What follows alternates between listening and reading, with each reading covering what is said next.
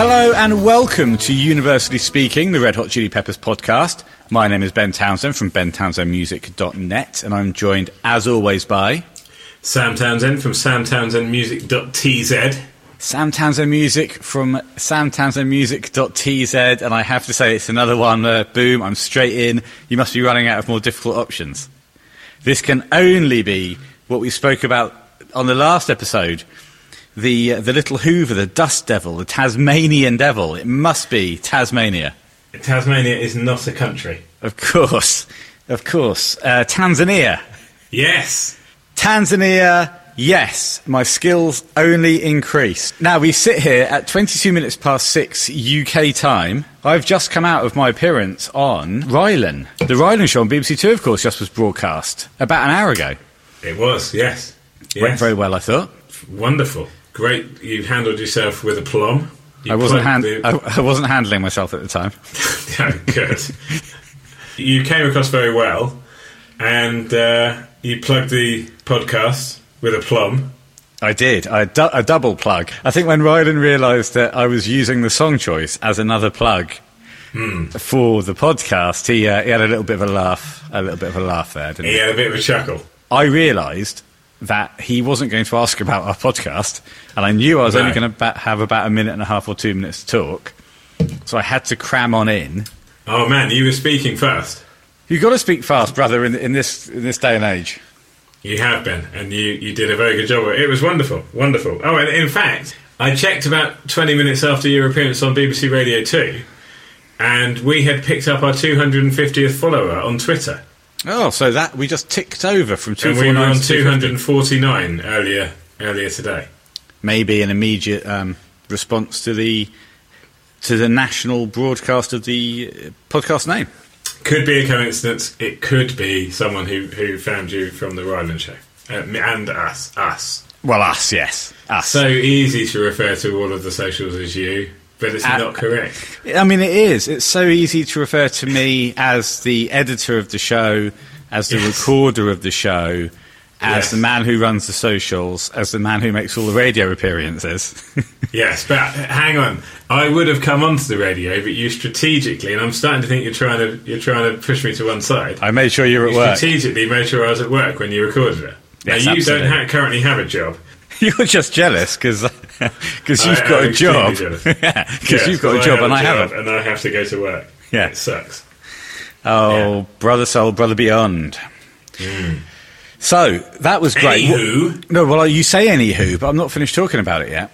Okay. What I might do, what I'm going to do is contact the producer of the show to see if I can record that appearance and then pop it into the podcast. A podcast pop. Yeah, a little poddy pop. So one of two things will happen here. Either you will hear the clip from the Radio 2 show or you won't. Either way, I'm going to do, the next thing I say will be pretending that you have. Okay, so, hey, get ready to listen to me on the Rylan Clark Neal show on BBC Radio 2. Right, it is that time of the week. Guess what? It's fan club party time.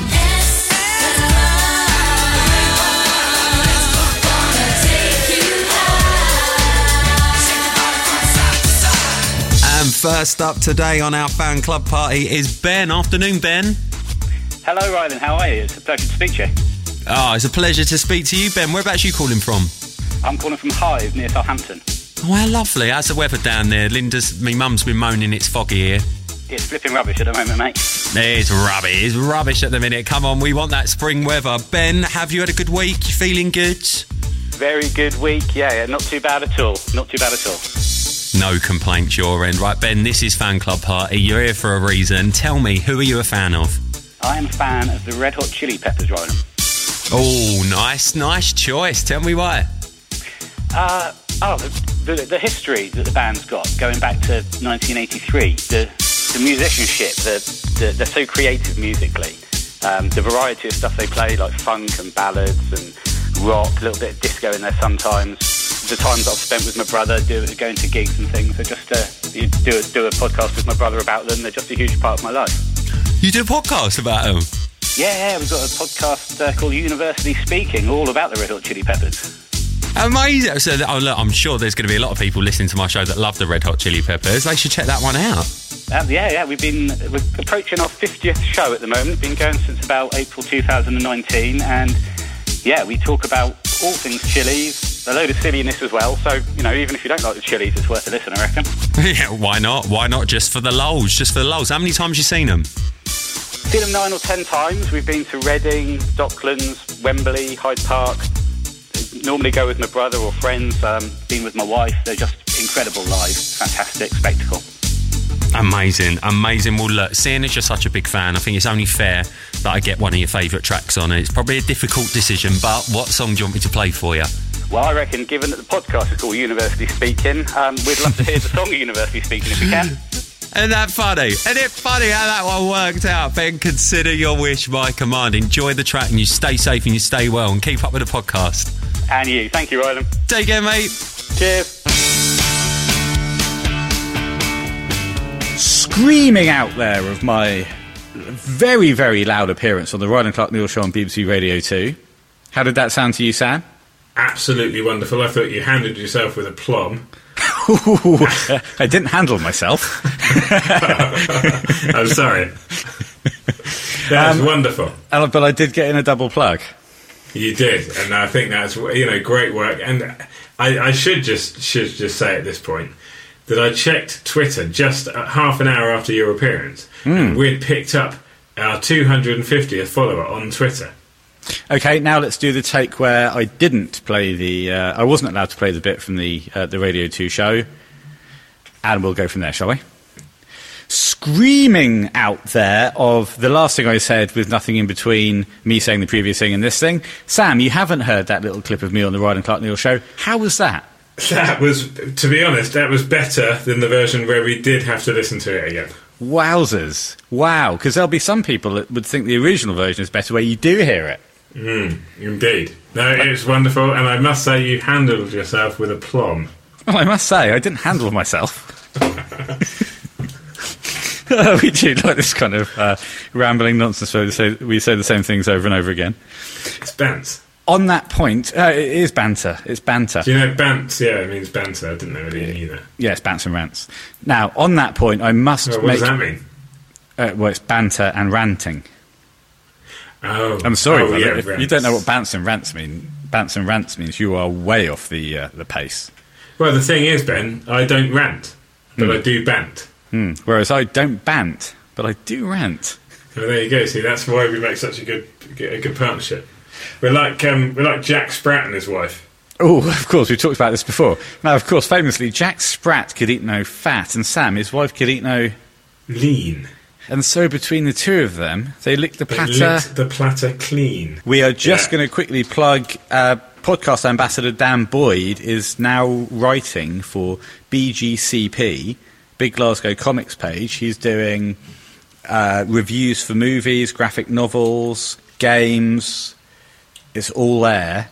So, you name it, he's on it. I will put the link on the show notes, so scroll on down, check it out. Check it out, because I was indulging in a few of his reviews earlier in the week. They're excellent work and very informative, particularly for someone like me who isn't necessarily as into that kind of thing as you are. Well, and yeah, it's right up my alley, and I've really been enjoying reading somebody else's thoughts about all the stuff that I really, really like, so that's been great. Yeah. So check it out. Now, also to say, a lot of the podcasts I listen to say, please put a review on iTunes or whatever you listen to the show on. And they say it really does help. Now, I've never paid much attention to this. We've certainly never said it on ours. And I've certainly never paid any attention to it. Zero. However, I think maybe we should start... They all do it, so it must mean something. So... Going to say, if you can put a review on iTunes or your podcatcher or however you listen to this, preferably a 5-star review. Oh, Jesus, yeah, that's the last thing we want to do is encourage people to review the show who don't like it. Yeah, I mean, well, if they don't like it, they presumably gave up on the third time that I said I handled myself with a plum. Well, true. Well, I'll say this, and this might not be relevant, but click like and subscribe. Oh, that's not relevant here, but it is relevant on YouTube. Yes, smash that like button. Yeah, exactly. Smash that subscribe button. Yeah. Okay, so if you do drop in a review, every so often we'll read one out. We had a nice one. No, we will, particularly the good ones. Yes, won't read this one. Terrible, terrible podcast. Yeah, couple of absolute cocks. 1 star. However, this one was much better. It's from Jesse Say What via Apple Podcasts in the States, and it says, awesome, 5 stars. My first episode was the John Frusciante emergency episode. 1 year later, this is now one of my favourite podcasts and would definitely recommend it to anyone. Thumbs up. So that's... and I have to say, that's lovely. And when we get that sort of thing, because we have never asked anyone to review or click like and subscribe. So when we do get the reviews, it is brilliant, and it does genuinely make us feel good about ourselves and the podcast. It does. We've never tried to be part of the gravy train. Oh, God, no. And even though being part of the gravy train would be nice... But I love gravy, so... Well, a sponsorship from Bisto, for example, would be fantastic. Oh, man, that would be... as long as it's 5.4% Bisto, I'd be happy to drink it on the podcast. According to urban myth, if you're on that gravy train, you're raking it in. Yeah, you're sorted. But we've never been on that train. No, we haven't. We've never made the effort, have we? Or it never felt as if we wanted to try and encourage people to put reviews in or anything like that. But it is very nice when it does happen. And if you do want to do it, by all means do. Currently, I'm having to buy my own gravy. Okay, today we're doing B-Sides Part 3. We're going from the old classic list on YouTube, which is Venci Joe, the Venci Joe list, spelt VENCI, new word, DJO. We've used all of that previously. So yes. any timings we're taking are from those videos that are uploaded to that list. Just FYI, if you're listening to... that's for your information. If you're listening to the single off the officially released singles, they're going to be slightly off. I know people do take note of your timestamps, so I'm not going to, belittle them. Good. Right. I'm pleased about that. I was over the moon. We are skipping. We've done 12 songs of Venci Joe's list so far. We have. We're skipping Runaway because it wasn't a B-side, which was the next one up. What's it doing on the list? Well, I'm not going to start picking the bones out of Venci Joe, but it was recorded in 2003 during the Greatest Hits sessions, and it was released in 2006 as a bonus track on the iTunes release of By the Way, along with the Bicycle song, which also does pop up on the Venci Joe B-sides list. But we, give him a bloody break. It's B-sides and bits and pieces, B-sides and extras. There you go. So, but we're not going to talk about Runaway, as it wasn't officially a B-side. No. Our first one to talk about is the song Time. Now, the Accordion got in touch on the socials and said, fantastic, the pre-chorus is wonderful. This was Hang on, are we going to listen to it first? Yes, we are, brother. I'm just doing the intro. Fine. This was, by the way, B-side on certain versions, including the UK, I've written. I don't really know what that means, but that hopefully is factual. It's bound to be. Okay, so... It is as far as I'm concerned. Shall we get into the song Time, the By the Way B-side Time? I think it's about time. Oh, what? Brilliant stuff.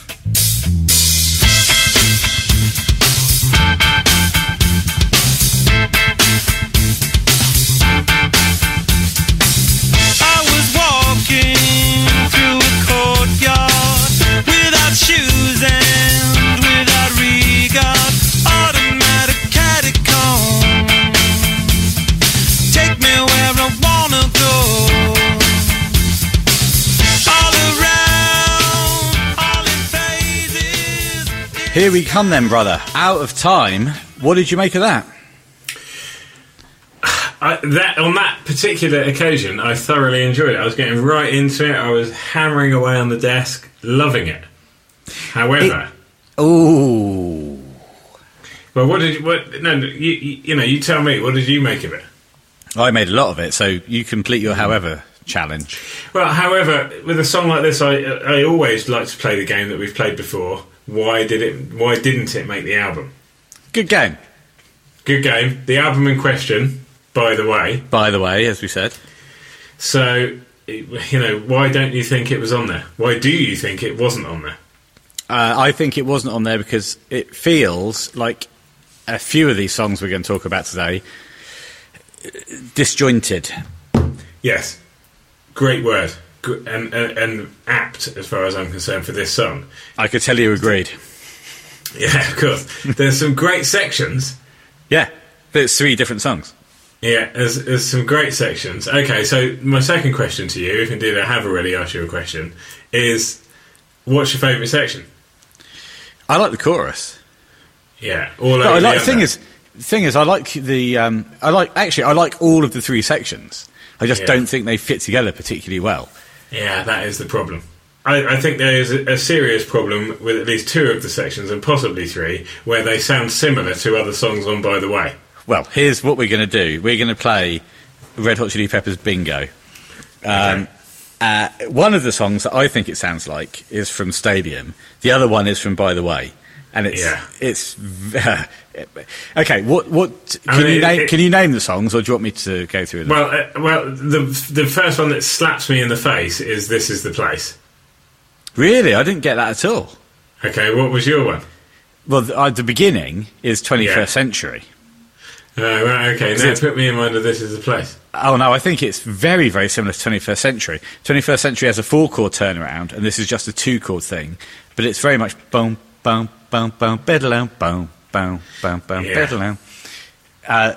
Really, if you listen to this and then 21st Century, they're very, very similar. I have to say, that can't be a reason why it didn't make By the Way, though. But it's interesting to see stuff that wasn't released as an album track where you get the same feel later on, because there's very, very much in a minute another bit that sounds exactly like another. Well, exactly. I think we've touched on this before, haven't we? That they write so much material for each album. There's bound to be overlaps, and there is overlaps. We've seen it before with Out of Range and a couple of the other B-sides that we've already Rivers covered. of Avalon. Yeah, they've got to make decisions. Well, they do make decisions.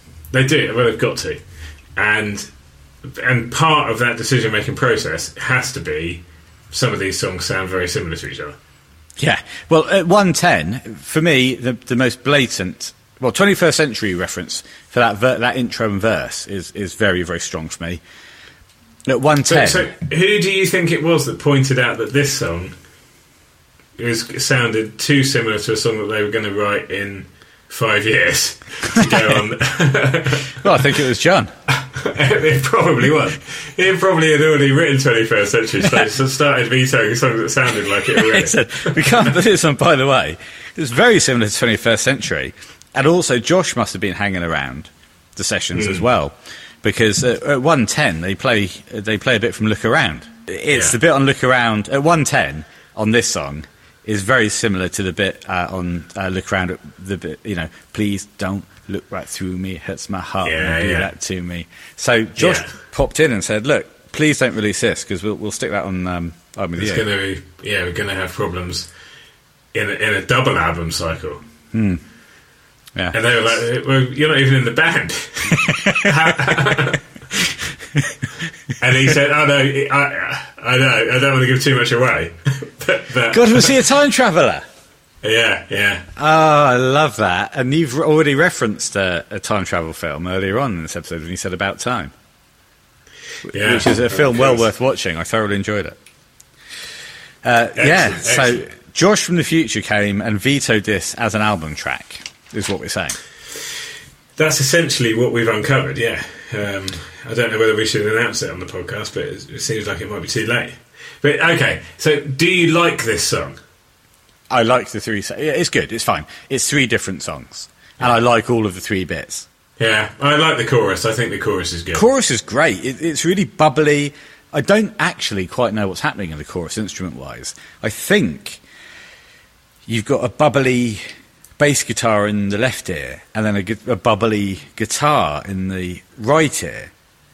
But it's I picked really up on some hard bubbly drums. Well, the drums are bubbly, no doubt. Oh, I think you might be saying that because Well, just because you said bubbly twice. the power of three. He's aware of the power of three. That's right. But the snare drum in the choruses is a completely different sounding snare drum. It sounds to me like it's been like a sample sound. So maybe a drum trigger to trigger that sample, or maybe they just patched that in manually. Who knows? Very different sound. It is, but I like it when Chad rides the wave of what John and Flea are doing. And I know at times, obviously, he's a driving force. But when he gets on that, that gravy train, and he just rides along, it sounds so good. It sounds so natural, and I think that's why I like the chorus a lot, because all of the elements are together working well. And I agree. The vocal, I love the vocal. I love the vocal first of all, but I also love the lyrics. Yes, so do I. Because again, we're talking about time, about the concept. Interestingly, we start talking about time travel in a song called Time without thinking about that at all. But yeah, you're right. His delivery is brilliant. It's very One Hot Minute in its upfrontness, especially on What Time. It's right up there. It's very, very powerful. It's great. I just, for some reason, I just get drawn straight to when he sings All Over the Under. I love it. Analyse it. What does it mean? Well, it essentially means that he's all over the under. You've got it, brother. Great analysis. Now, talk about the bridge, because that's a completely different section again. Much more by the way in its feel. Much more strummy from John. Get a bit of shaker in there. Again, it's 3 or 4 different songs in one song. The interesting thing about it is the changes between the sections. They're all jarring, I find. So do I. But sometimes when you listen to it, they're more jarring than others. That particular time I was listening to it, it flowed over me a bit more, and I didn't find it quite so jarring. However, I don't think you can get away from it. No, you can't. I think the more you listen to it, the less jarring it gets, I think, on this one. I think we'll listen to songs later on down the road that you don't lose the jarring feel. Again, this is something that is prevalent within Chili's B-sides. One of the reasons why decent songs don't make it is because they're not quite there, are they? They're not quite complete. There's good elements that don't quite get rounded off in the same way as the album tracks do. Sometimes I think that's because they just decide they're not going to get on the album, and so you have a really good, high quality demo. Yeah, it's more than a demo, but it's not going to get polished to the point where it's an album track. And so what you hear is things that are, a couple of more layers might have gone on it if they were going to keep pursuing it, but because they're going to say, it'll probably be a B-side. It's not going to make it. Yeah. They don't put that final polish onto it. Having said that, so here's a question for you then. Would you rather live in a world where you knew about these songs and you had them as points of reference, minus the polish, or a world where they didn't release them because they weren't polished? Oh, the world where you've got them as points of reference, and a lot of them are great songs. But I love that reference, and I don't mind the lack of polish because I have an understanding of why that might be the case. Fine. And also, there is so many quality, really great tunes. Going through the Vinci Joe list, we're less than halfway through it, and this is the 3rd episode about B-sides. And we're just using one person's list that we randomly picked off YouTube. Here's another 21st century callback. The solo at the end is in structure and theory so similar to the 21st century solo, the outro solo, that it might as well be the 21st century outro solo. I know that 21st Century was a few years later, and these songs. I guess as a musician, as a player, so to speak, if you come up with something that you like but it doesn't make the cut, you're bound, aren't you? You're bound to say, okay, it's not made it this time, but I'll keep it in the back pocket. Well, I don't have a problem with it, and John's got a massive back pocket because notoriously big. A lot of the stuff that happens, the band's got a big back pocket. Because just here, we've got 2 things that didn't make the cut for By the Way, but were recycled later on down the line. Because that bass line for this part that sounds like Look Around is pretty much the same bass line that Flea plays on Look Around, the Please Don't Look Right Through Me part. This guitar solo is pretty much the same guitar solo that John plays on 21st Century. The idea of starting on a root note, playing a little bit of a fill, and then going back to the root note. On this song, he starts off with the root note higher, plays some licks, and then goes to the lower. I think he plays that like 4 times round, then goes lower and plays 4 times round, and the song finishes. Whereas on 21st Century, he kind of builds it more naturally, which is to start lower as the root note, and then he goes up 4 times round on the higher root note. And 21st Century solo is a lot more busy, but it's very, very much the same idea. And I think you're right. Yeah. I think you're right there, brother. If you've got a good idea, if you've got a good idea and it's not being released on an album, stick it on a, Because, as we all know, ideas are finite. So if you've got a good one, save it for later. Yeah, exactly. You're right. And it's very, very difficult. If you're going to churn out this number of songs and you're the same 4 people, there's only so many ideas that you can have. But there is. And there's only so many combinations of everything that you can throw together. But that's where they're so good. Because even songs that sound similar to other songs on the album still offer up something different. Agreed. And these B-sides are, out of the 6 songs we're going to do, 5 out of the 6 are quality songs. Yeah, I mean, one of them in particular, Hull, has some truly world-class ingredients. Really? What are they? The chorus. Fine. You're not going to hang on. The song's got some truly world-class ingredients. Yeah. But that you just said one ingredient. Well, one ingredient in particular shines out. We just said the verse. Well, I just said the chorus. Yeah, but you said ingredients, then gave me one ingredient. Well, I'm sorry, Ben. I didn't realise you were going to ask me that. And I've really pinned you down on this one. You put me on the spot. I shouldn't have said ingredients. I should have said ingredient. Yeah, you should have. Right, and that's disgusted me, so we'll move on to the next song. Yeah, well, can I just say, I really wanted to say, I don't like the way the Swan says time during the solo. I think it's not good. Okay, fine.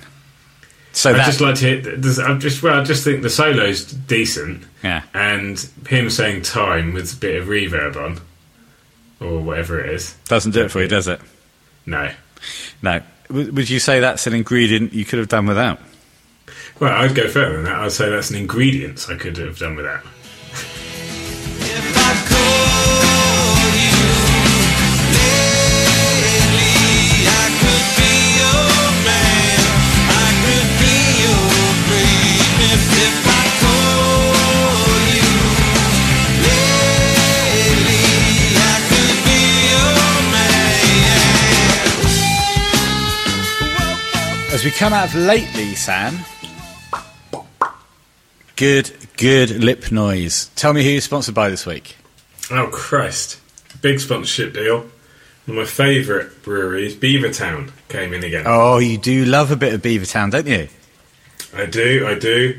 I've got... they kindly provided me with 8 cans of Gamma Ray, which is an American Pale Ale, 5.4.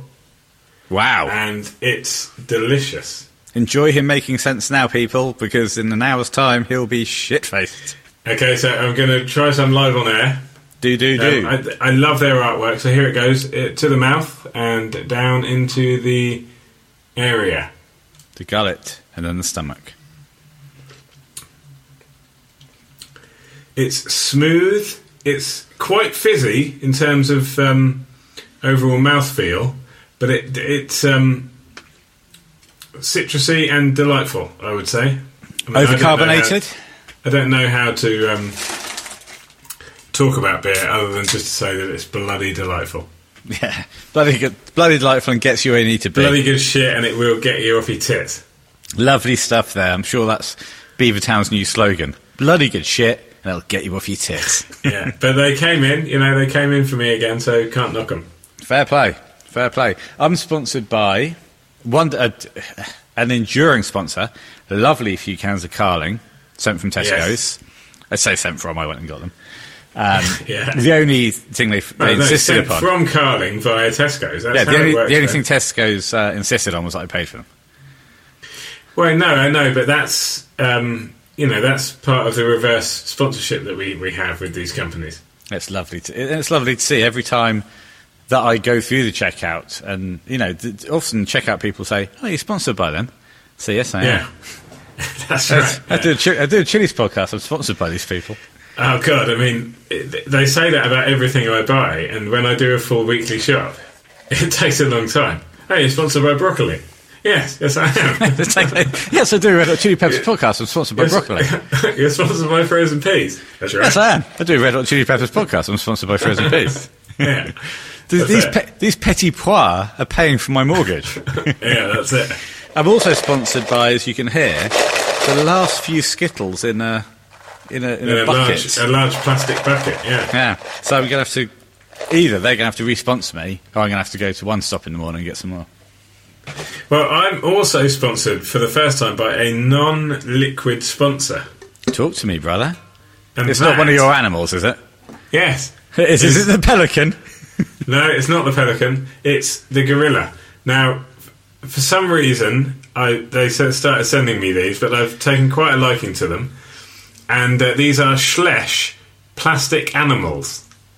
I'm a 39-year-old man, and yet I've got quite a collection now.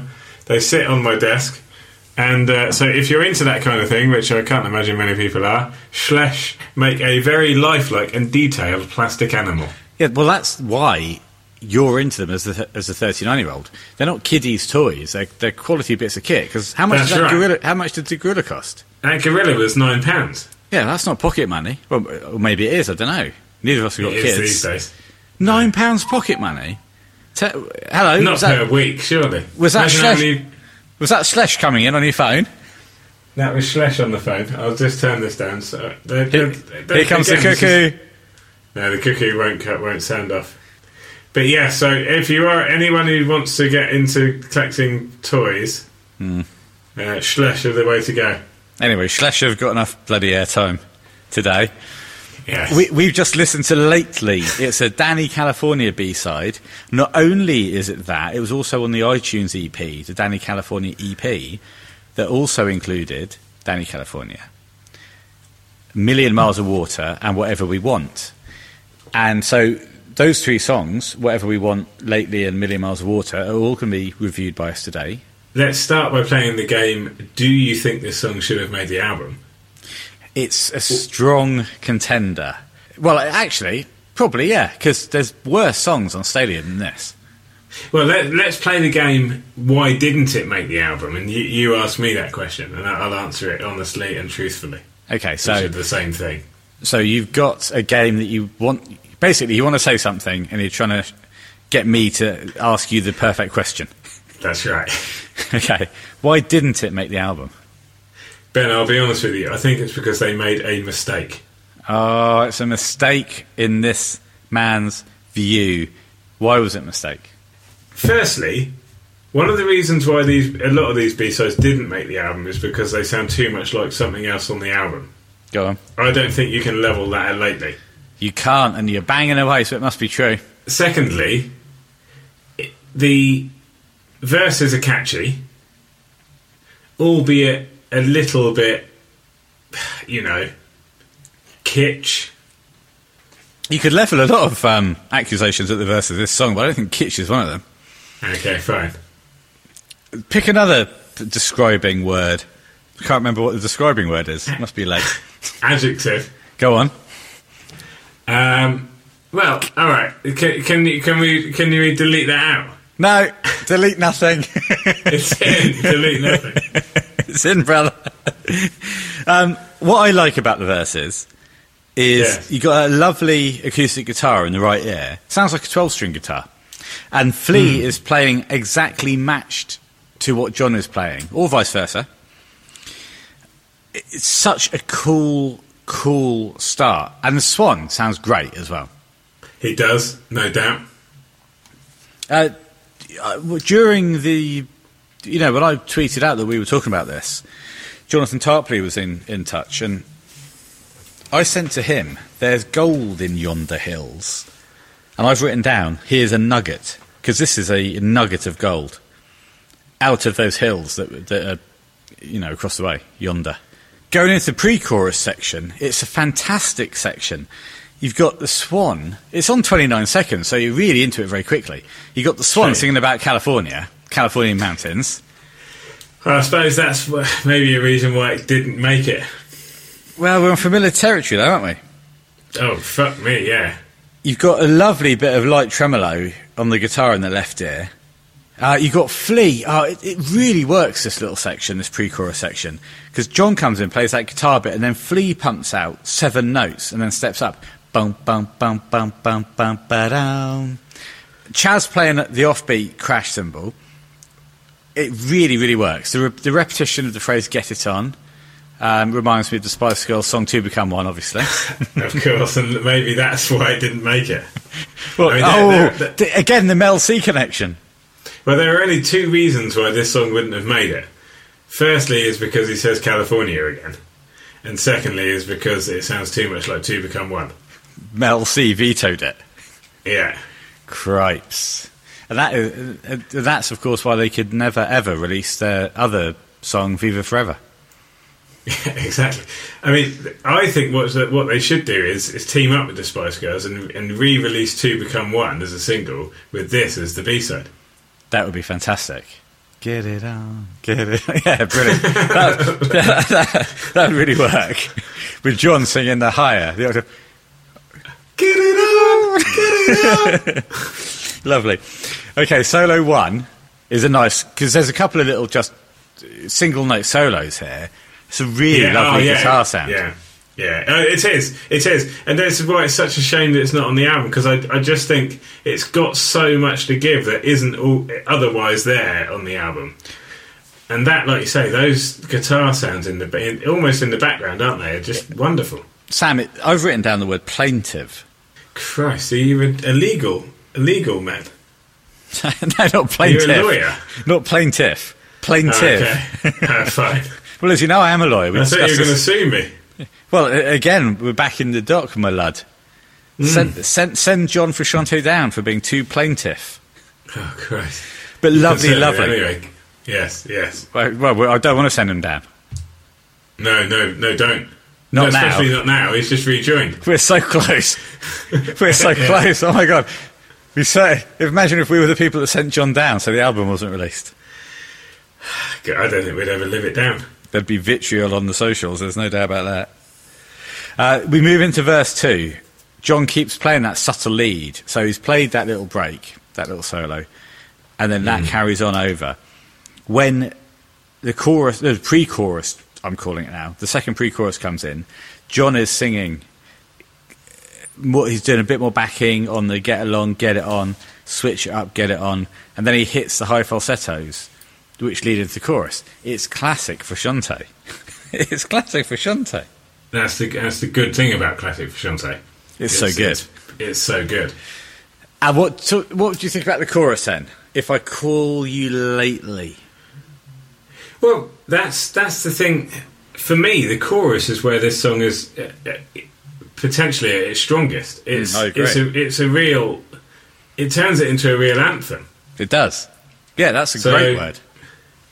I think I actually truly believe that this was a bad judgment call by the Shitties. I don't know why they made it. Well, we do, of course. It's the Spice Girls problem. But if you are going to pay tribute to the Spice Girls so blatantly, you should really follow it through and put it on the album. Well, the problem was, I think, that the band said to the Swan, "We've already done a Spice Girls song on Californication. We can't have another Spice Girls based song on By the Way, or as we know it, more technically, Stadium Arcadium." well, that's right. But the thing is, they, like us, sometimes don't know which album they're talking about. Well, you've had a Mick Remus, of course, on Californication, which is about Mel C. Yeah, I know, but I mean, come on. All right, the Swan talks about California constantly, and maybe that's a problem. No, I don't think that's. I'm taking that off the page or off the table as why it was vetoed, because he talks about it all the time. It So does. they don't have a problem with it. Do you think when you're just talking to the swan in general conversation, California. he'll say, "Hello, Ben. How are you doing?" I was, I went to the races the other day and had a lovely time, California. And or he might say, well, I'm just going to the studio to record a new album with John, who's just come back California, and really looking forward to getting some new tracks down with him, California.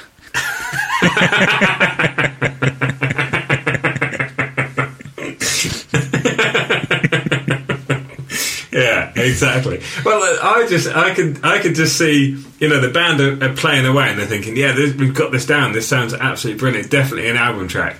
The Swan's doing his vocals. They're thinking it sounds brilliant. And so far, he hasn't said California, which means we can definitely put it on the album. Yeah. And then he drops the C-bomb, and they're like, no, okay, it's gone. We've lost another absolute jewel in the crown. You see, in the context of, in the Red Hot Chili Peppers world, in the internal band world, the C-bomb doesn't mean what everyone else takes it to mean. No, that's right. It means something completely different. Yeah, exactly. If he said the C-bomb, it wouldn't be so bad. He slips it in on Get On Top, didn't he? Just put a parental guidance sticker on it and you're fine. Job done. But if you put California, what they should all come with, all the albums, is a California warning sticker. Yeah. This album contains multiple references to California. This album called Californication may contain references to California. Anyway, great chorus. Oh, it is. It's brilliant. And this wasn't even the one that I was talking about earlier when I said it had a wonderful ingredient. No, you said it was the chorus. And it really is a great chorus. It wasn't this song, though. No. This is another song where I think if they were going to... It needs another polish, it needs another couple of passes to get it to album level. But this could have been on Stadium Arcadium. Oh, my God. Without a doubt. I think if it had been on Stadium Arcadium, what I mean to say here is the one song that it reminds me of, and it's not necessarily anything like it, is Fade Away Like an Ocean Liner. Ooh, yeah. Is that what we're going to call it, or we're going to call it She Looks to Me? Yeah.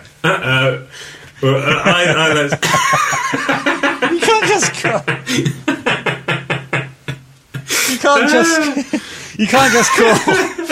You can't just call a song by a word or a line. Otherwise, we could call them all California. Well, that's true.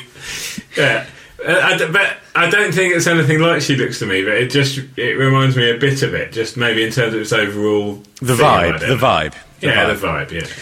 Coming out into that last big outro verse, it's great because everything they did do a bit of polishing. Well, here because everything is heightened compared to verse 1. The drums are louder, there's lead guitar, the Swan's louder. It's just such a good song. Well, do you think that's an indication that it was possibly closer to making the album than some of the others? Yes. Yeah, yes, it does. I do too. Good. Well, that's confirmation that this one was a little bit closer than some of the others. And no wonder, because it really is a great song. And may I just say, Vinci Voce, Vinci Joe, that the picture for this particular song is quite lovely. Oh, and it is nice, isn't it? Yeah, you've got the Swan on the far right with his slightly up-tilted chin, which is classic Swan. Yeah.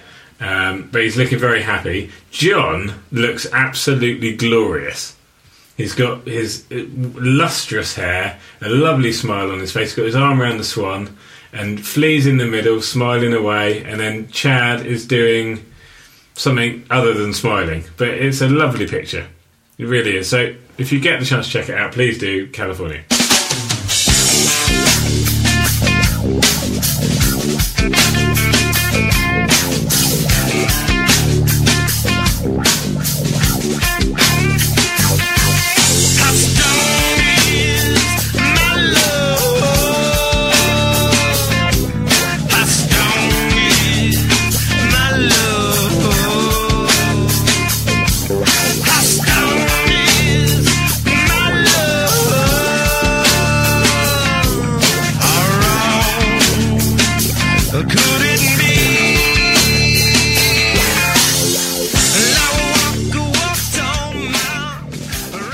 Here we come then, Sam, Out of How Strong. It's another side B-side. Again, Jonathan Tarpley on Insta said, whilst doing his homework for this episode, some of this stuff's funky as fuck. Sorry, I read that badly. I was going to say some of this stuff is funky as fuck.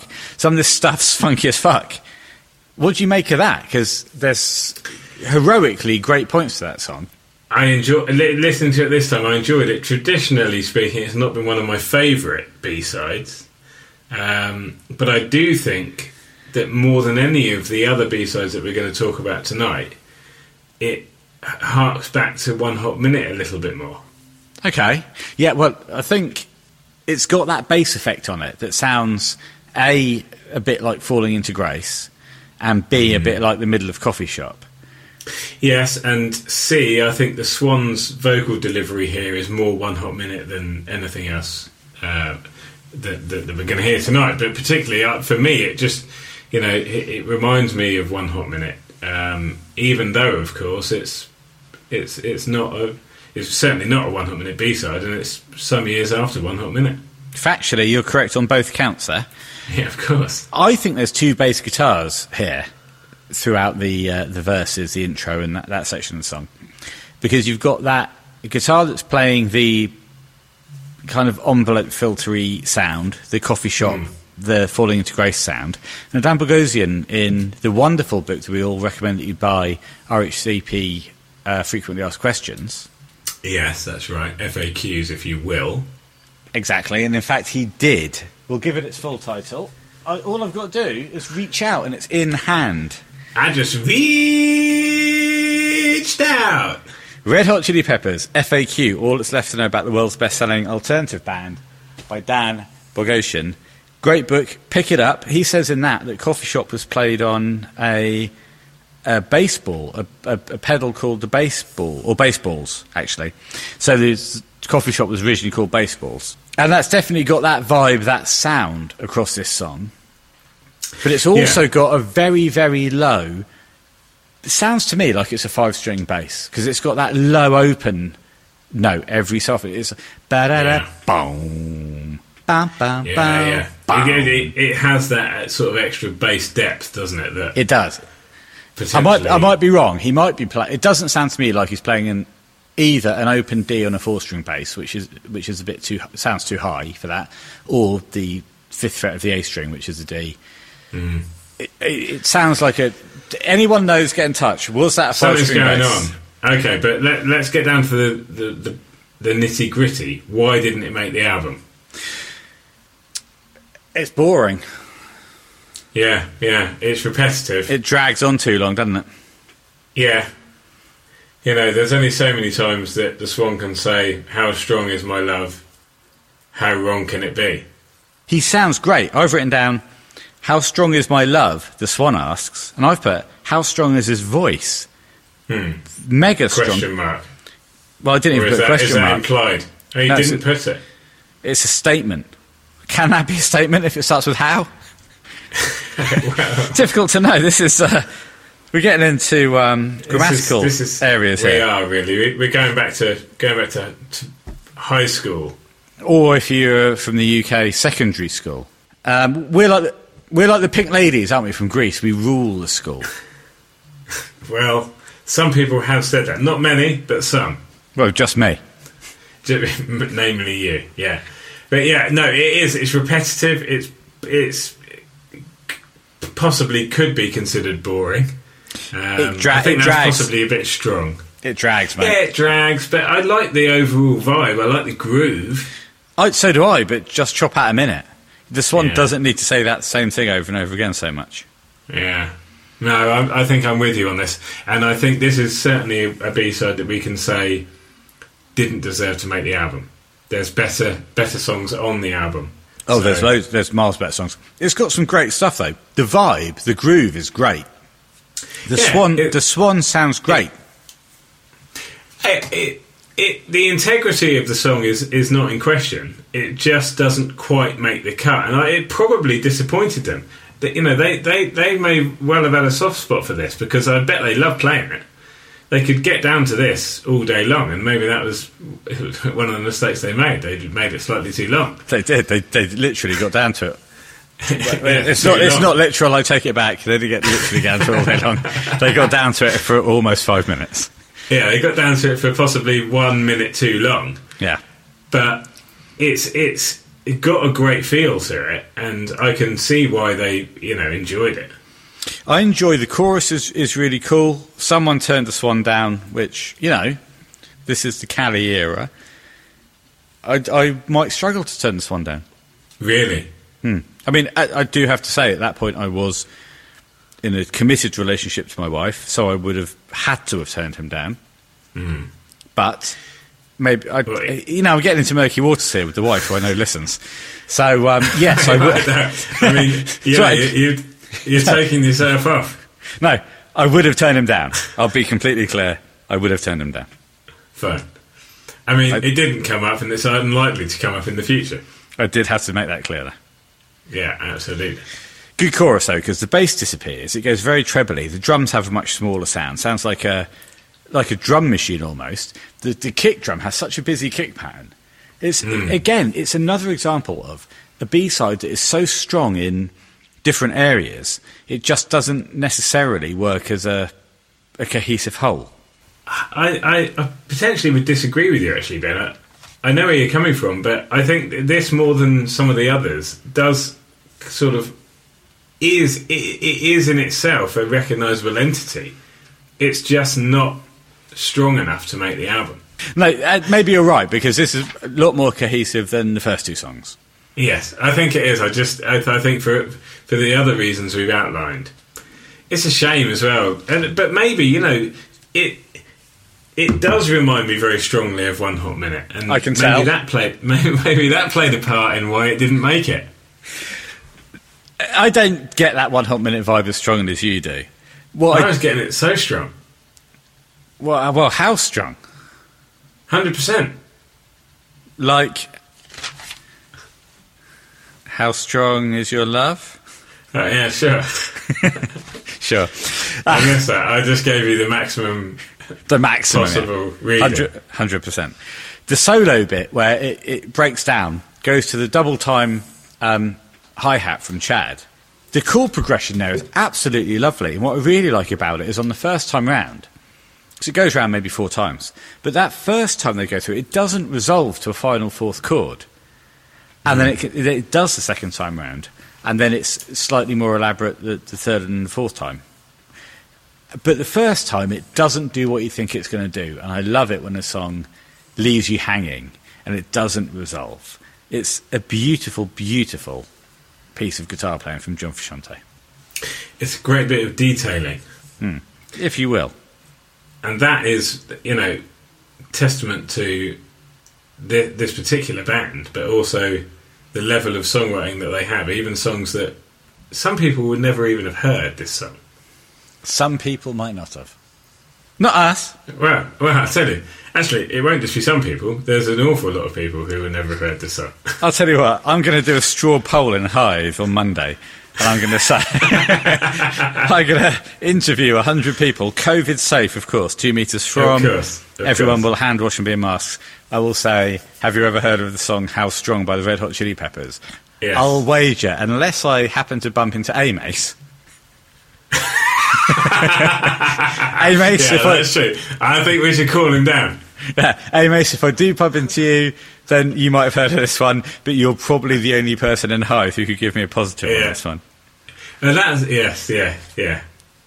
And that I suppose is really speaks to the fact that bands like the Red Hot Chili Peppers and all bands, yes, they write songs for the fact they know the fans are going to enjoy, but realistically, this music is for them.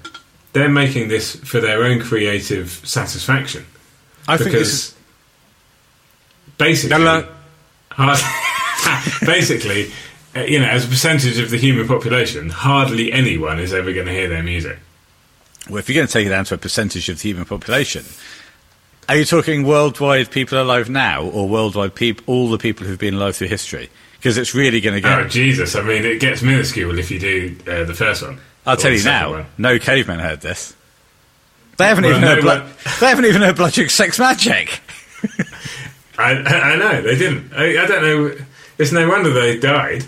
I've seen the Flintstones. I know for a fact that they had birds with big beaks being the styluses on their vinyl.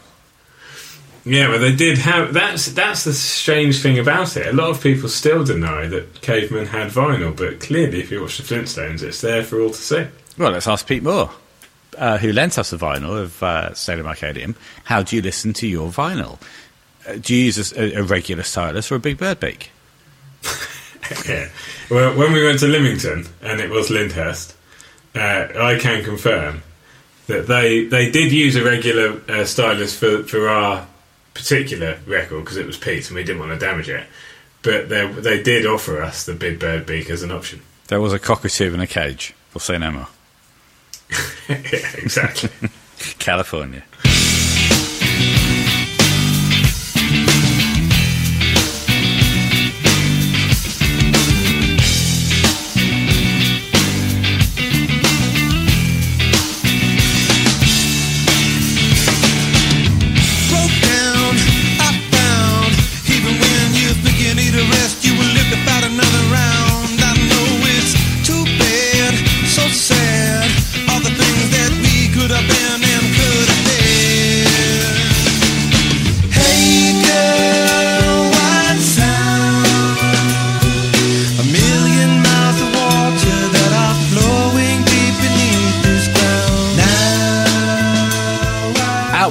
Then at big volume for me. Mega volume for me. Probably the loudest volume I've ever heard. Really? Mm. Even when we used to sit next to speakers when we could be together and you had a speaker half a foot from your ear? Not as loud as that, but loud. What we can do in these lockdown times. Million Miles of Water. Danny B-side. It's on that iTunes EP that we spoke of. Yes. And that I'm pleased about that, Ben, because I think this is a great song. I think it's a fantastic two songs squished together. Well, I know what you mean, and I do appreciate where you're coming from with that, but I think on this occasion I'm prepared to overlook the fact that it doesn't quite meld together as well as it could, purely because the chorus is so good. The chorus from Hard to Concentrate? No, I'm allowing this to stand on its own 2 feet as a wonderful piece of music, and therefore I will not allow any derogatory comments to go to. None! No derogatory comments about this song at all? Well, I will allow you to say them. Whether I will endorse them remains to be seen. Okay, well let me say them, and then we'll see whether you endorse them. Okay, fine. This is a guitar intro for the ages, a bass intro for... This is awesome when this song starts.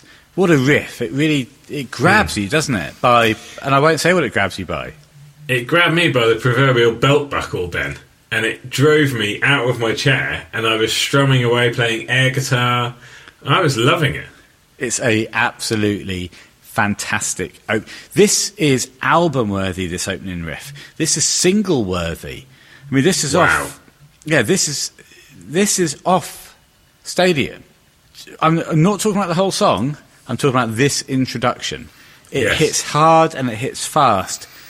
And in a major, and I mean major, leaflet campaign. But Ben, once the vocals come in, the verses, for me, they fit the riff quite wonderfully. They're so good. This is, of all the songs we're going to talk about today, of a lot of the songs that made the album cut, nothing's as good as what the Swan does on the vocals on this song, because he's working against the guitar and he's working against the bass. He runs on, doesn't he? On the line, think you need a rest, you will live to fight another round. He's running against where you think you would stop talking or singing at that point. This is utter genius from this one. And yet, I know you have a problem with this song. Yeah, the chorus, because it's a chorus for a different song. But I'm going to break it down into 2 parts, I think, because I cannot say enough good things about this first part of the song. The guitar, the bass is so tightly locked in. The groove that Chad creates by having that open hi-hat, and you can just feel like he's sat back in his chair while he's playing this. Oh, yeah, it's laid. It's a fast riff, but he is laid back. I just say laid. I say laid back, just for greater clarity. For clarification. Yeah, so that people know what I'm talking about. Online, there's a great lesson by our friend Nicola Gogolski. He's not actually our friend, nor has he ever contacted us, nor have we ever spoken to him. But we have spoken about him before. You once thought he might be a girl. I think of him as a friend. Yeah, as do I, because I've watched him so much online. There's a good lesson here if you're a guitar Well, let's not rule it out. No.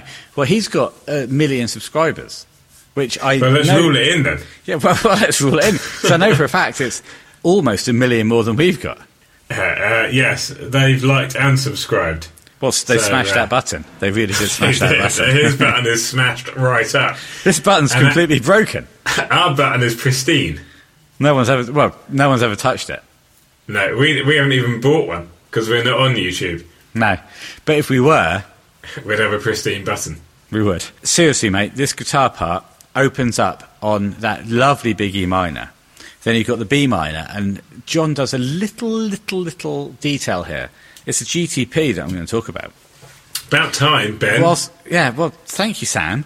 Whilst coming out of that B minor, instead of just going to the next chord, which I think is a G, he slides up one fret on the top E string.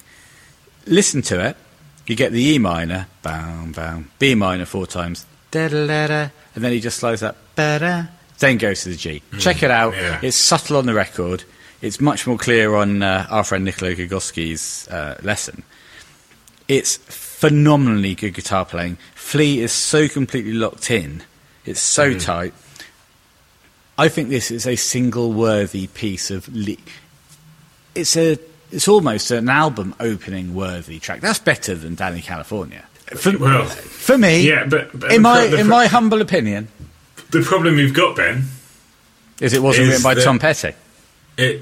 Well, as you say, there's 2 distinct parts to this song. I personally am able to look beyond it because I find both equally enjoyable, and I adore the chorus. So do I. I adore it. No, I adore it more than you. Well, I adore it... On a scale of 1 to 266, how much do you adore it? 260... Honestly, I'm going to knock off 1, 265. Yeah, and I'm maximum. Obviously, you're 266, yeah. So, but the problem is, it doesn't match the rest of the song. You've got a doesn't fantastic... matter to me. I'm overlooking it. You can't think that this song... Are you going to put this on the album? I'll tell you why you won't, because you're too slow to answer. A, it's 2 different songs. B, it goes on too long. Give me a chance. No, well, I won't. The chorus goes on too long as they cycle out of it. It goes on 3 times. It's too long. No, doesn't matter. That actually doesn't matter. Do you know why? Tell me. Because it's such a good chorus that they realised they were onto a good thing and cycled it through an extra couple of times. I don't mind that, Ben. Well, why not cycle it through 20 times and just have the whole album being that chorus? There are limits. There are limits. They're operating under constraints from the record company. What did you say about limits sometimes? Limits of control? Well, stretch them as far as you can. You've always said that. No, what did John say about limits? Oh, he said limitations are set only then can you go all the way. All the way? Yes. By your specifications and what you truly believe in, John said limitations are set. But the problem is, Ben... but then he said, only then can you go all the way. I keep saying your name because these points are strong. These limitations are set by the album company. They said... The album company? Song... the album... the record company. Yeah. The CD company.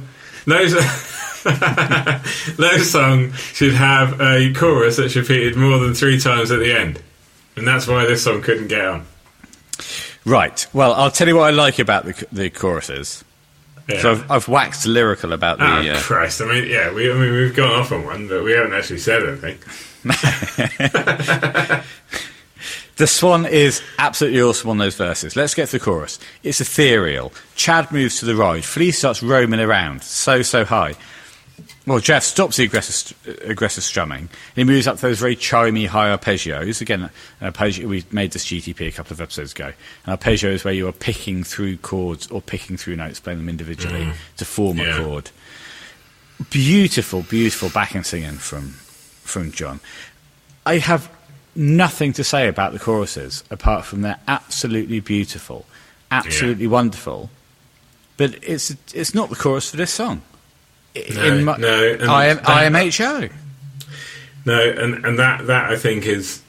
I mean, you are right. There's no denying it, and that makes it all the sadder because for me, and I think for a lot of people, in your humble this opinion, chorus is absolutely fantastic. The verses are strong. You know, they are strong, but they're not. This chorus is. I could listen to it all night, Ben. I really could. As we move through the choruses, John's backing vocals thicken up. Flea's roaming around even more. Basically what I'm saying is the chorus gets more beautiful. The solo, the pre-bends, the releases are absolutely beautiful. There's so much good stuff about this song, honestly. Into verse 3, the lead stops after solo, and John has a little bit of repeating licks in the left ear, going over that wonderful riff that we've talked about, the intro riff. Yeah. So good. So good. But the chorus at the end lasts too long. And it wasn't to be. No, it wasn't to be. For good reason. Shouldn't have been on the album. Do you think this should have been on the album? Yeah. All right, what are you taking off? Hang on, I'm going to look at the song list. What am I taking off? Are you taking off Storm in a Teacup? Yeah. Okay, that's it. He's done it. He's removed Storm in a Teacup for a Million Miles of Water. Lovely stuff. Well, I mean, you know, these are hypotheticals. But, you know, imagine if we lived in a world where we had to make that decision. We don't have to make that decision because we've got this song available to us. Yes, we have, yeah. We've got the best of both worlds, so to speak. But imagine if they'd just released this once and said, this is a song that could have potentially made the album, but it didn't because we decided not to put it on there. And they played it and it had affected us as deeply as it has this evening, and then removed it from existence. That would have been a crime. Agreed. I think we can both agree on that. And having both agreed, shall we move on to Bunker Hill? Yeah, yes. Have you got anything else to say about... anything else to say about Million Miles of Water? Well, I'm disappointed that you don't like it as much as I do. I love the two sections. Okay, well, let's move on. Yeah, but only 265. I don't even know what that means. We did the measurement earlier. What?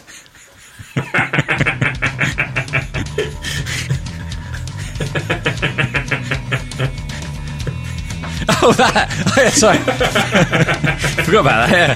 Sorry. Couldn't pump up to 266. Alright, let's move on.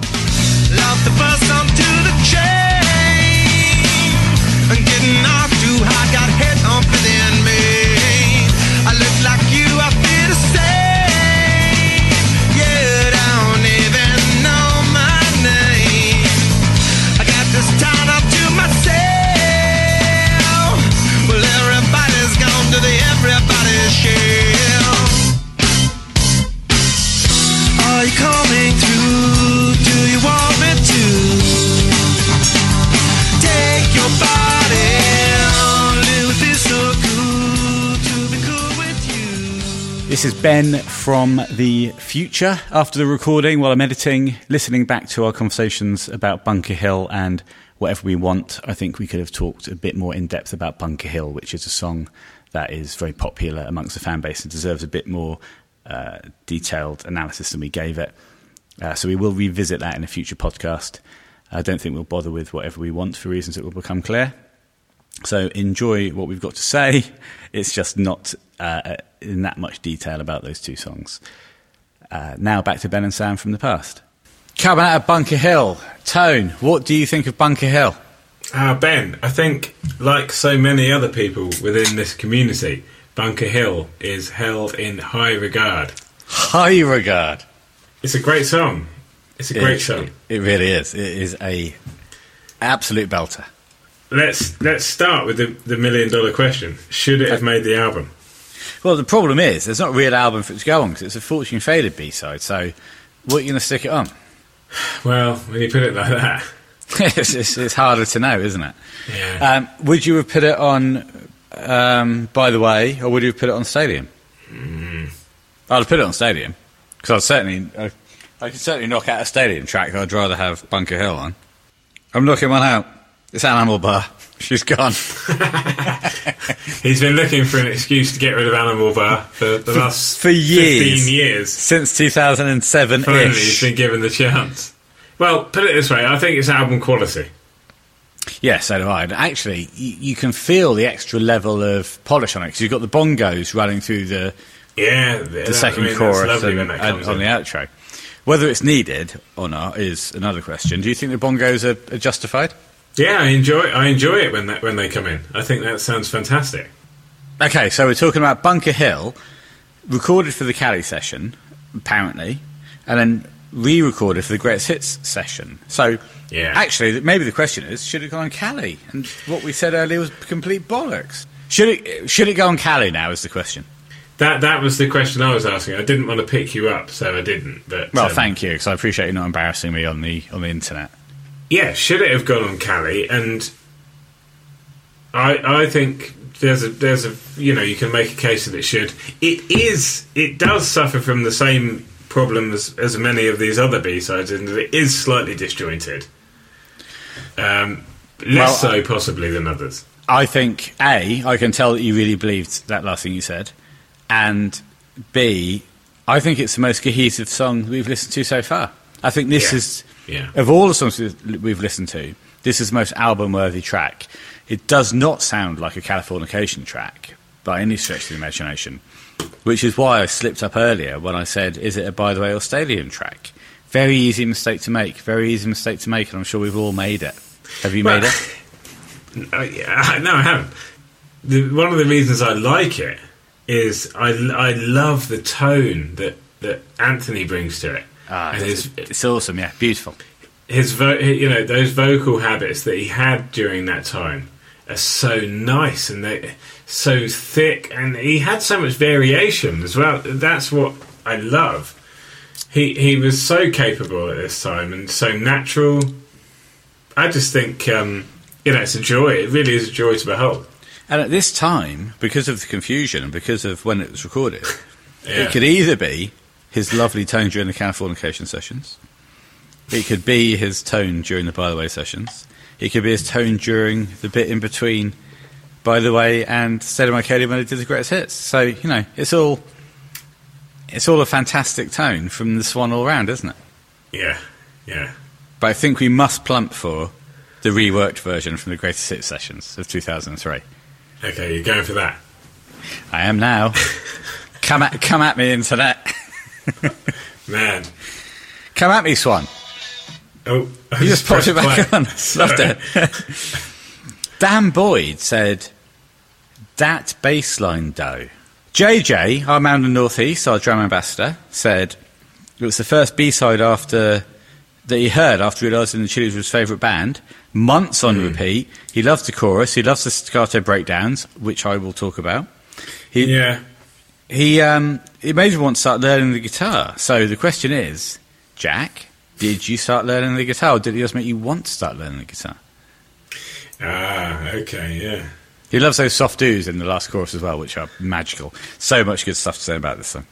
What an epic opening. You've got those jungle drums from Chad. You've got that massive bass part. Yeah, earth rumbling drums. Earth rumbling. I will have to ask you to stop doing that. I was doing the jungle drums. Earth rumbling drums. Earth rumbling bass. John coming in those chords. Low chords. Going up to the high. Well, they're not low. They're kind of mid chords going up to high. The Swan. Medium. Medium to high. The Swan with that vocal build really works. And when it kicks off... Yeah. But, we're in, aren't we? What a bassline. Yeah. That bassline dough. I agree with him completely. I agree with him 110%, if that's possible. I agree with him 266%. Well, let's not get into that, because we all know that you can't go above 100, otherwise it's nonsensical. No, but the great thing is if you set your own boundaries, Well, that's when you can go all the way. Well, yeah, well, limitations are set. Yeah. So I've set them at 266. Well, I've set my limitations at 267. So I'll say this now. Episode 48, if that indeed is this episode number, Hard to tell, I think it's 47. we are setting the new measurement at 266. Well, that's the If you want to maximum endorse percentage. Yeah, if you want to get on board with this new measurement of 266, get online, support it, we can push it, and hopefully we can make it, globally recognised. Get on the Patreon. Yeah, 266. Support us on the Patreon. We're not asking you to support us on the Patreon for any of the other stuff we've ever done. All the chili So stuff new we've done. measurements. It's only on the measurement of 266 being the maximum measurement. Yeah.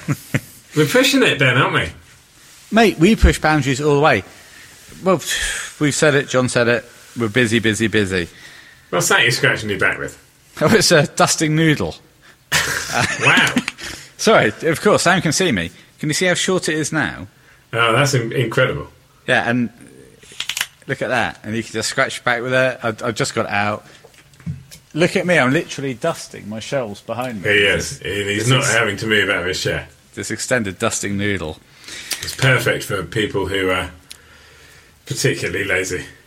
I love how the verses move to the chorus of that staccato bit. It's very, you have that bam, bam, into that wonderful chorus. And that staccato bit is very, very reminiscent of the Beatles getting better. As soon as I heard that again, because when I first heard this, it didn't remind me of getting better, but it did this time. Have you heard the Beatles getting better off Sgt. Pepper's? I do. I know Sgt. Pepper's very well. And It starts off with bam, bam, bam, bam. Really, down, really. Bam, bam, yeah. It's getting better all the time. Bam, Exactly. Yeah, he does know it. He does know it. yeah. But the point here, I think, is that not only are those staccato sections welcome, they're not as unwelcome as some of the other changes in rhythm and whatnot that we've discussed throughout this episode. You're right. I don't happen to think the staccato sections are needed. Would it work without them? Is my question. Would it just segue in, or sieg as it's spelt? Yes, would it Sieg in? And would that have potentially aided its cause on getting onto one of the albums that it may have been written during? Well, it could have been Blood Sugar. It could have even been the Uplift I mean, I'm lobbying for this to be on the Uplift Mofo Party Plan at this stage. I'm fairly sure this was written during their very first rehearsals back in the early 80s. I've read Acid for the Children, and Flea does mention... Flea does mention that he was writing the bass line for Bunker Hill and was lobbying for it to be on that Fear album. Never made it, of course. Yeah. Never No, made it it. wasn't until at least Californication that it was considered. No, you're quite right. And I mean, this is a major problem. well, the problem with this conversation is it's trifold. A lot of what we're saying is not real. B, a lot of what we're saying is not real. And C, a lot of what we're saying is not real. True. As John said, I don't know the real from what I thought I saw. Wow. And is that why Bunker Hill never made it onto Californication? Or Essentially. or Freaky Styley? Or, The Red Hot Chili by Peppers? the way, or Stadium Okay. Arcadium. Or The Getaway? or possibly even the new yet untitled album. Well, it might be on that. Oh, should we? Oh, this is a new game. Should we see if we can guess now what the new album's going to be called? Okay. Do you want to take 5 and come back, or are you happy to do it live? By take 5, do you mean have 5 guesses or take 5 minutes? Take 5 minutes to try and work out what the new album might be No, called. off top I don't of the see head. how that could possibly help. No, you have to go. You've got 3 guesses. Okay, all right. Right, So- I'll go first and then you go. But Okay, you'll go first, third, and fifth. Okay, first one, I'm just going to go off the top of my head. Comeback Baby. No, Comeback King, Sweet Baby. Really? Yeah. What? Comeback Comeback King, Sweet Baby. Yeah, because John, it being the comeback king, and he's a sweet baby. Okay, lovely.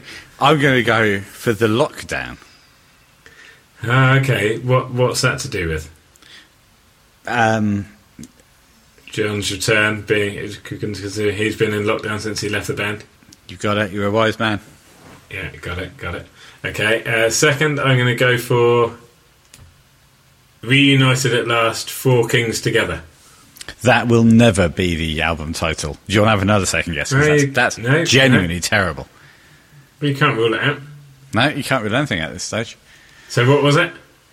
What you just said. Reunited at Last, Four Kings Together. Yes. Okay. Well, I'm going to get down to William Hill and put it down on that.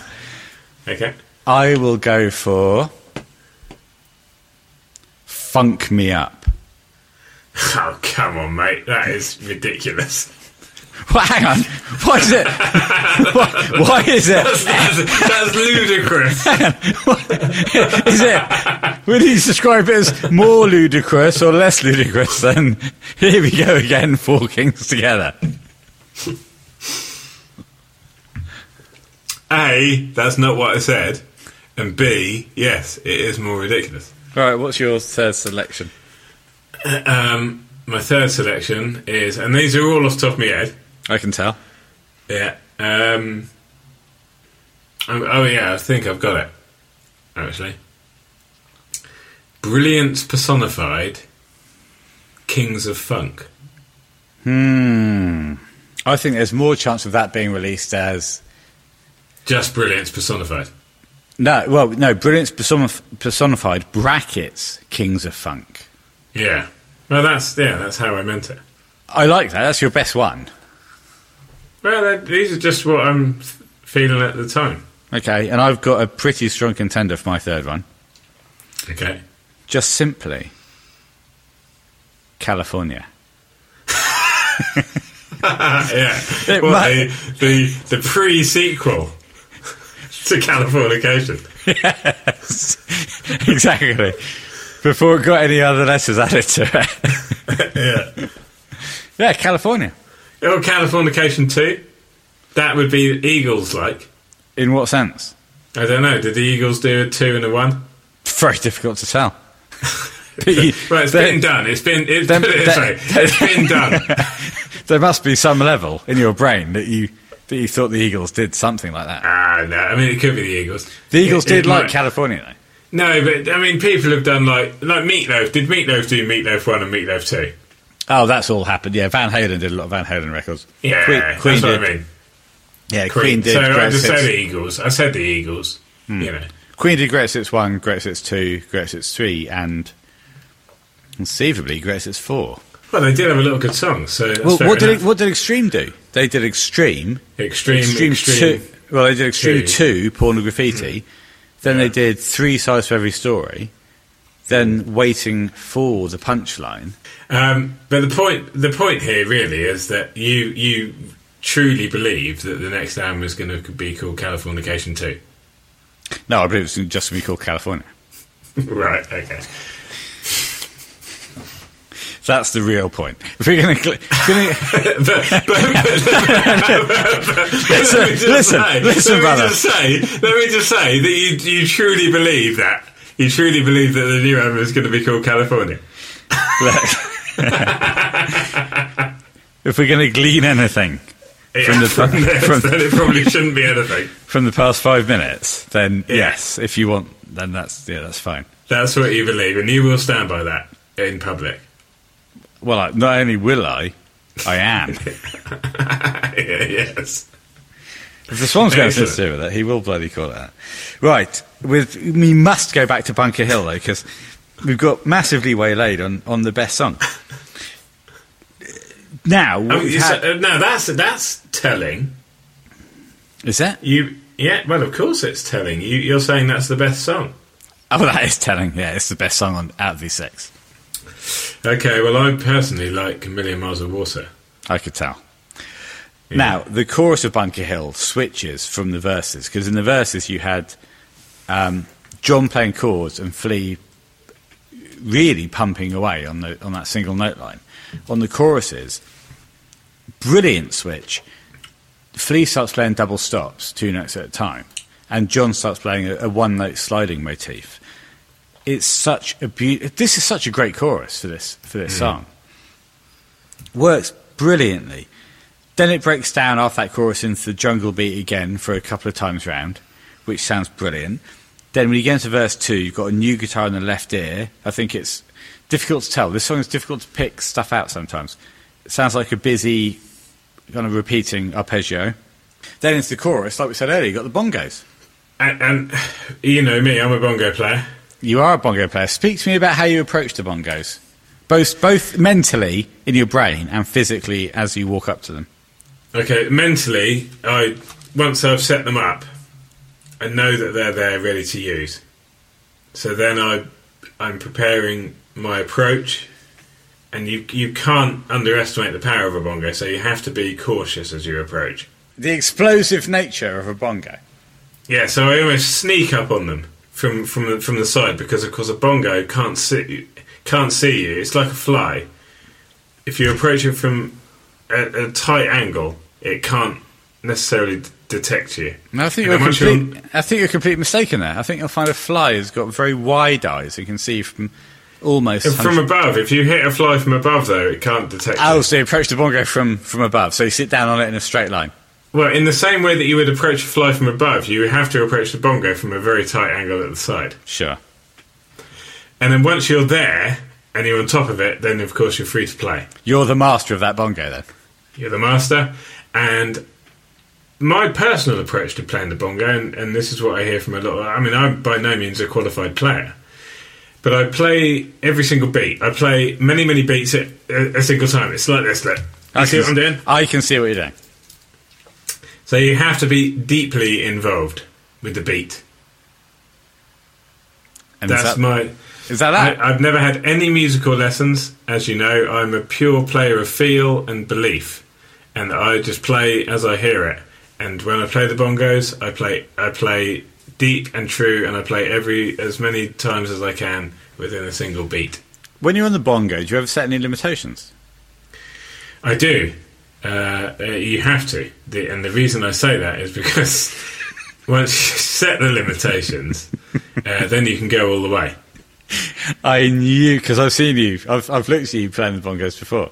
For example, at Hangar Farm, when we did the Hangar Farm gig, I thought that guy is going all the way. So technically, he must have earlier on set some limitations. Well, I think we've covered Bunker Hill nicely there. Shall we move on to whatever we want? I'm sure everyone else would agree.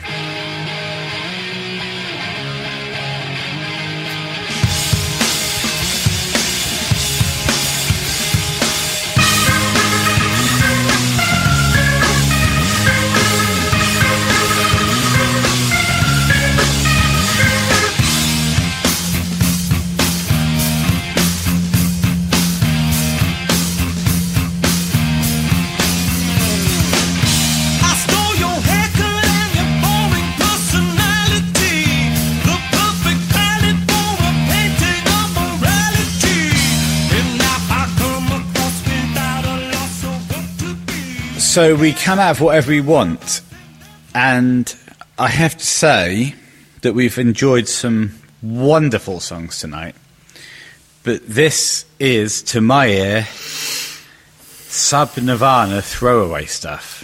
Mm. What did you make of it? Yeah, it sounds kind of grungy, doesn't it, to begin with? Yeah, and they've got the bass line following the guitar line very simply. Yeah. Mate, do you want to talk about it? Or I've got quite strong feelings about how poor this song is. I like the addition, the guitar, and then there's an additional instrument in the left ear. Yeah, another guitar. Yeah. That's fine. I like that. I'd like that addition. Gives it a bit of depth. Mild depth. I'd say it's about 30 centimetres beneath the surface. Well, yeah, but I know, but depending on what you are, that's quite deep. Well, if you're a tadpole, I suppose it might be deep. But if you're a human, and I went diving. I went scuba diving. I was 50 metres below. I barely heard that. You've never been scuba diving in your life. All right. Well, okay. Well, Yeah, which one? Okay. Well, You're which not one of us? PADI qualified? Which one of us can say what the acronym SCUBA means? I can. Go on, then. Self-contained underwater breathing apparatus. Yes, he can. And I'd just like to confirm that I could have also have said that. Yeah. Or could you? Oh, wow, because you can't turn back time, can you? Exactly. Unless you go If back only to I the could- future. Well, great knowledge on what the acronym SCUBA means. Okay, well, what does SWAT mean? SWAT Yeah. team. Yeah, Oh, and now you've put me under the. I have, because I feel that I have to win one. Oh Christ! Well, okay, I don't know. You say do you it, want to and then guess? I'll Then you I'll can. Then you guess. can. I'll say it. Then you can. Then I'll edit out me saying it. Then you can claim that you knew it. Well, no, you say it, and I'll see if I knew what it was. I think you probably will know what it was. It's special weapons. and Special tactics. weapons attack tactics. He did know it. My God, look at him go. He was straight on it. Man, this is a rough ride. But we move on to whatever we want, which is an even rougher ride. I think. Oh God, have we not even gone through this yet? No, I mean, here's the question: should the song be on the album? And it was a Fortune Fader single, so should it have been on Red Hot Chili Peppers, Freaky Styley, Uplift Mofo Party Plan, Mother's Milk, Blood Sugar Sex Magic, Sex. Oh, it went to Connery, One Hot Minute, Californication, By the Way, Stadium Arcadium, I'm With You, or The Getaway. My initial thoughts are I like the overall heaviness. I've leant away from the microphone and I'm tossing my head sideways in disgust. Yes, there are some difficulties here. You don't like it at all, do you, Ben? It's utter wank. Oh, come on. I wouldn't. I mean, that's just overly harsh. It's not, mate. This It is what I'd expect from any other band to be a B-side. Yeah, What we've- okay. No, I know what you're saying. We've got too used to having really. We've talked about 5 songs which are all quality songs, and they're B-sides. We get quality on these B-sides, and then when something like this happens, it's a big shock. This is just a normal B-side for any other band. Well, I'd go further than that. I'd say this potentially is, for some bands, this is as good as they can produce. Well, like, it reminded me of Andrew WK. Okay. Okay, no, WK. Yeah, sure. No, I know what you're saying. Personally, as a Red Hot Chili Peppers fan, I find this to be a song that I find reasonably enjoyable. But it's not. If you were trying to break out as a band, this would never get you anywhere. No, it certainly wouldn't. This is, ironically, it's the most. It's got a couple of really extreme sounding moments in it. Well, I don't think that is ironic, Ben. Or don't you think it's? Why don't you think it's ironic? Well, because although you and I are fans of Extreme, and there are many millions of people who are, realistically, the reality about Extreme is that they came at the arse end of a craze, and they straddled 2 musical genres, and they have not been as successful as either of, as other bands who were on the other sides of those genres. More successful bands, if you will. Yes, Yes. Extreme struggled because they came in the late 90s. Yeah. They were perfect for that scene and the album Extreme Extreme. What an album, by the way. It's Yes. very of its time. It's a bit underproduced. However, Porno and Graffiti. even Porno Graffiti. Well, Porno Graffiti blew up, and that was 1990. Porno But yes, Graffiti but came it out. only blew up for one reason: What's the reason? More Than Words. Oh, yeah, and which was the least representative song on the entire album. Exactly. And because if you were a music listener in 1991 who liked More Than Words, and you bought Porno Graffiti, and I know this to be true. I know because you know it to be true. My best friend of the time, when I said, "Oh, me and Ben," or you got into Extreme first.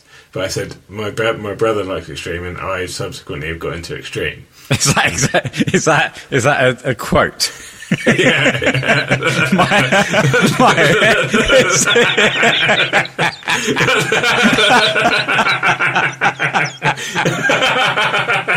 That's exactly it.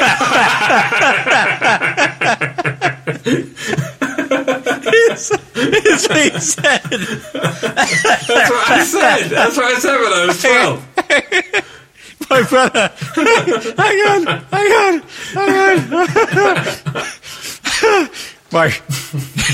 My brothers.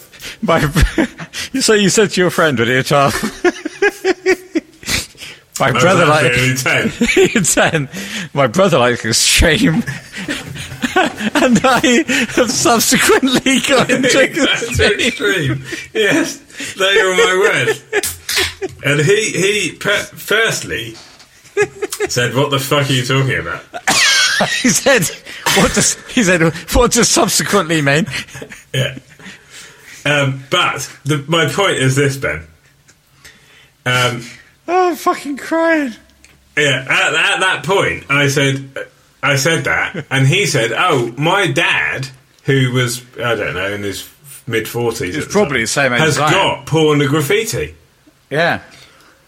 Now, his dad was into recent music, and this is my point, had bought porn and graffiti on the strength of More Than Words, I thought the rest of it was shit, and then never listened to the rest of porn and graffiti because it's not, representative of the album. So there we go. That's the point. So it absolutely did happen, and I experienced it firsthand as a 10-year-old. And I tell you this, it wasn't easy. Anyway, how wank is this song? Do you want to say anything nice about it? I don't.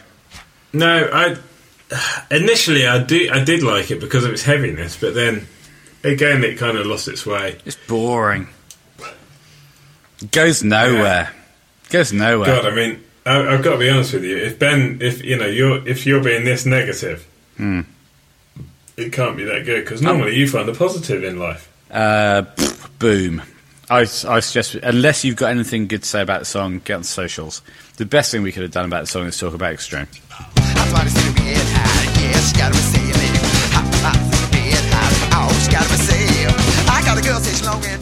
I'm crying because you said, because of what you said. My brother likes Extreme, and subsequently I became a fan. Oh, you idiot. You said that to your 10-year-old friend. Genius. If you want to hear more about Extreme, email me, bentownsendmusic@hotmail.com. Yeah. Become an ambassador. Become an ambassador for this Red Hot Chili Peppers show.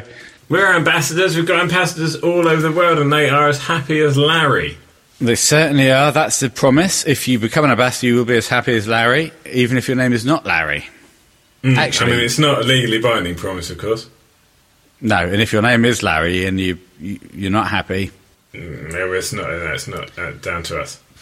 Universally RHCP Odd Sam. That is Sam on... That's me on Reddit.